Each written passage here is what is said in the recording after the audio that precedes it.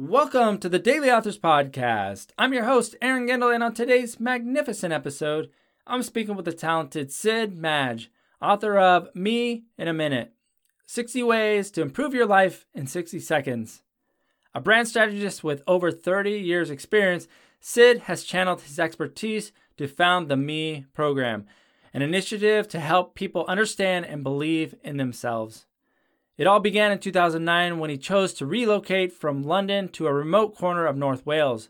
He set himself a challenge to build his own branding agency in the middle of nowhere, knowing no one. But it turned out that this was just the start of a bigger, even more exciting challenge. While running a workshop at a local school, Sid asked pupils to pick one word to describe themselves. The results were a real eye-opener. 15% used terms like freak, weirdo, and misfit. In fact, so many people of all ages had a negative self-image that Sid felt compelled to take action, and the Me program was born.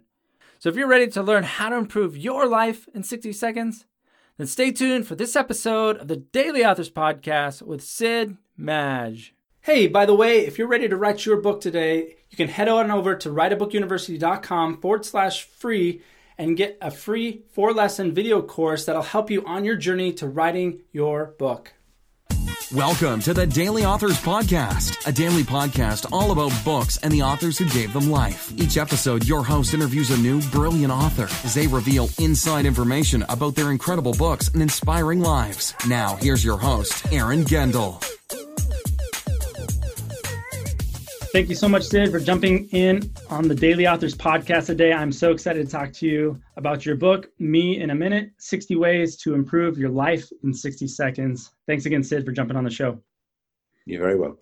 All right, Sid. Well, before we start talking about your book, would you mind just telling the listeners a little bit more about yourself and your work and what you've got going on right now? Yeah, I mean, I'm in my 50s. I spent about 30 years of my life being a brand consultant and traveling around the world. I've lived in New York, London, and Amsterdam, working for some of the biggest brand companies in the world. And I've had a fantastic career. It's been wonderful. So I've been very fortunate. Awesome. Well, let's dive into your book, Sid. Could you just tell us a little bit more about your book? Me in a Minute. What inspired you to write it, and give us that 30,000-foot view? About 5 years ago, I was asked to do a talk at a school not far from me in Wales, in the UK. And I used the same question that I used in business for years. So I'd ask companies what one word would you use to describe yourself. And then we would then compare, the comparisons to stakeholder groups. So when I was doing a talk with kids to talk to them about, being an entrepreneur and being in business, I used exactly the same question. So I asked them to describe themselves using just one word. And the first lad that I asked replied with the word weirdo. Now, I thought he was being beautifully ironic. So I giggled, not at him, but just the beauty of the word. Yeah. And I said to him, so come on, let's unpack that word. Why did you use it? And he said, I'm not being ironic, Sid. I'm bullied. I don't like school. I don't fit in. And I kind of went, well, let's just hold that thought for the moment. I went around the rest of the class. There were about 20, 30 pupils in the class. And about 20% of them said freak and misfit and weirdo and abnormal. Wow. Now, I was shocked. I really was. It was kind of like, and they really meant those words. And they were like 14, 15 years old. So I then, instead of talking to them about the wonderful world of business and how to be an entrepreneur and how to kind of, get a high life and all that kind of stuff, we talked to them about what it means to feel different and why do we feel different and why do we think the way that we do. And I did a whole bunch of creative exercises on thinking and changing thinking. And at the end of that 1 hour session, we all agreed that we're all misfits and freaks and weirdos and what a wonderful world it is. Now, from there, I did a load of research and realized that suicide rates in the developed world are kind of going the wrong way.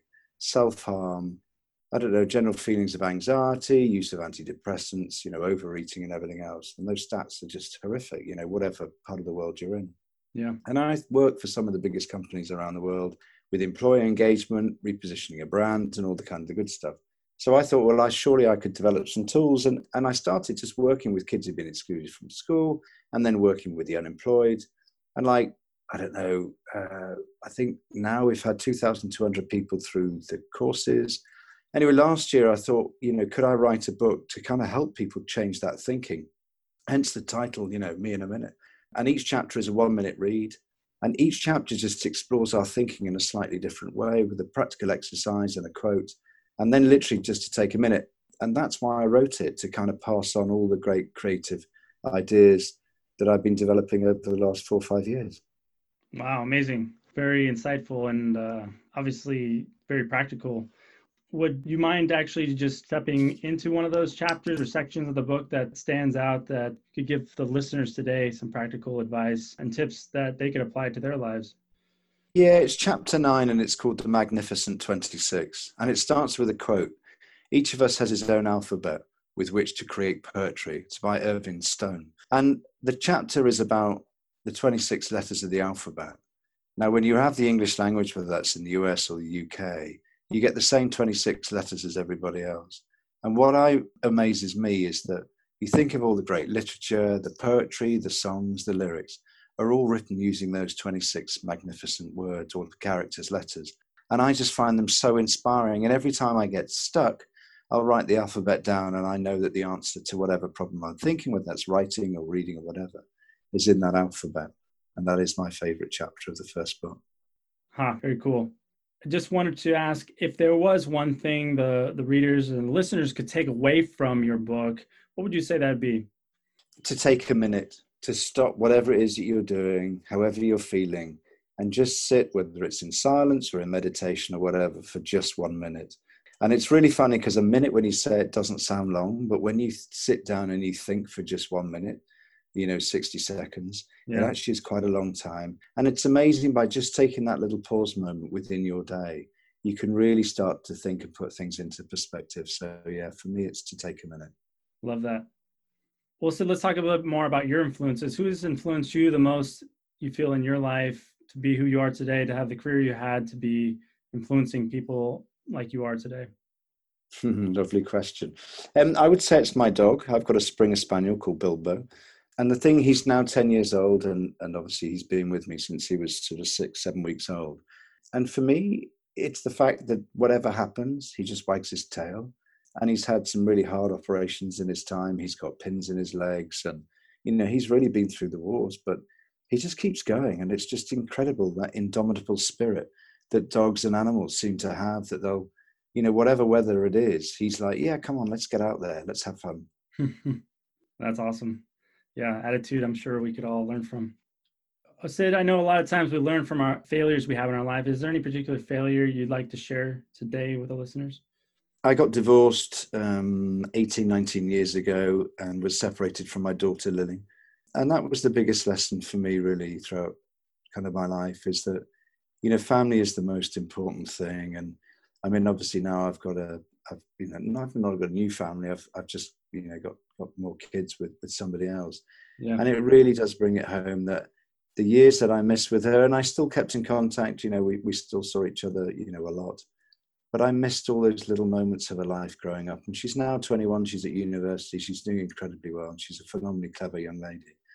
But I do with my children now, every time I'm with Beatrice or I'm with Freddie, I just do miss that with Lily. And I've said it to her that those are the bits that I miss. So for me, that's a big that was a big failure of one I don't want to repeat. Yeah, thank you for sharing that, Sid. What about a favorite quote? I know you gave us one earlier. Is there any others that you'd like to share? Maybe something else you live by? Yeah, definitely. Albert Einstein, imagination is more important than knowledge. For knowledge is limited, whereas imagination embraces the entire world, stimulating progress, giving birth to evolution. And whatever you do, there's a great statistic that basically, how many times does a 4-year-old laugh in a day? It's about 200 to 300 times. Huh. And how many times does an adult laugh in a day? About 12 to 15.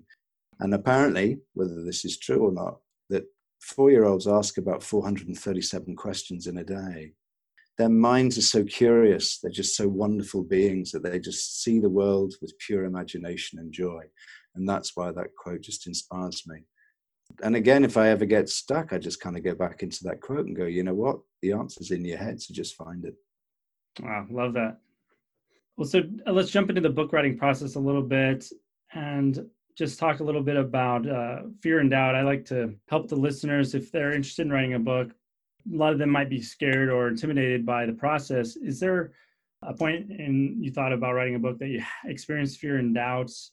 of any kind? And if so, what did you do to help overcome it? Yeah, many times. I mean, I always said to people I was writing a book, and I think I like telling people that I was writing a book. But eventually, people kind of go, "Actually, I'm bored of you saying it. When are you going to do it?" And when I started doing it, I mean, I'm dyslexic, so I find words and stuff, concentration quite difficult. So I started writing the book in a longhand way, which is kind of like, continuous chapters. And then I really struggled to kind of do that as continuous narrative. So I thought, if I was reading a book, what type of book would I want to read? And that's when I came up with the idea, actually, if I just write each chapter that you can read just in a minute, then that's really easy. So I wrote all of the chapter headings first, so all the topic areas, and I wrote, I don't know, maybe 80 or 90 of those. And then I just filled in the blanks. And it was just really easy to do it that way around. And then when I had that, I kind of moved them all around and kind of thought, that's the structure I want. So there we go. That's great. Great tips. Is there something maybe you wish you would have known before you started writing that you know now after having written your book? That it ends. That the process does end. That it really is like the 26 letters, there's an A, there's a Z, and the process ends and it's okay. There is, just keep pushing through, it does finish and it's wonderful when it does, But what's interesting is that when you finish the first book, I've now written two more. But it's just, once you've done one, it almost like unlocks a different type of energy that you realize that you can just keep going. Yeah, that's very encouraging. Well, what about writer's block, Sid? Did you experience that while writing after you even had that, say, aha moment where you found those, outlining your chapters in a minute? Did you still experience that? And what did you do to help overcome it? Yeah, I just stopped and kind of walked away and did something completely different. So I'd go for a run or a swim in the wild. I do a lot of wild swimming. I would just do something completely different and not even think about the book. And then the fantastic subconscious that we've all got just kind of kicks into place. And then when you're ready, it just comes back out again. So yeah, just to switch off, do something completely different and don't stress about it. It really, it just means that it's not ready to kind of come out at that point. Yeah, great tips. Well, what would you say now, Sid, that the book's out there? Obviously, you've written others. And what's the best experience you would say about having finished and published a book? I mean, we've had children as young as 8 reading the book who've really struggled with identity. There was a lad of a friend of mine who had been sent home from school early and was in trouble with school. And he was really struggling with his behavior at school. And his mum had got a copy of the book and she sat down and read the first chapter with him. And it's a chapter about positive and negative words and why we use those and why we think about them. And he read that chapter and did the exercise with his mum. And then he took the book to bed, and over the next however many nights, he read the book, and then he started watching some of the resources with his mum, because there's some online resources there, obviously, with parental guidance, and it's totally changed his behavior. And when you have stories like that, and there's lots of people who've been imprisoned, tell you how it's helped change their lives, wow. There's no better fuel. Yeah, I mean, that's it. That's just, it's amazing. It's magnificent, really. Yeah, incredible. Well, Sid, I want to make sure I didn't forget anything. And so if there's anything like you'd like to share, or if there was a question you would have asked yourself if you were in my shoes, what would that be? I think the one question is, how would you like it to end? Because, I mean, basically, in 100 years' time, most of us ain't going to be here. Yeah. So it's that whole thing of like, so, if you want to write the scripts, they call it sort of living the dash, don't they? You kind of know the year you're born. You don't know the year you're going to die, but there's a dash in the middle, and that's your lifeline or your timeline.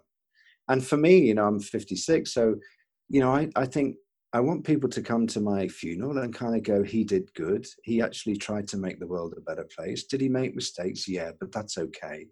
So, yeah, that's how I'd like it to end, where people kind of remember me with a smile and say, thank you for bringing your creativity to the world and helping me move on in some way. Yeah, that's great. We're on a powerful mission, Sid. I want to let the listeners in on where they can connect with you online and maybe what you're up to next. Okay, so me with 3 E's, so that's MEEE, books.com. Me with 3 E's, .global is us.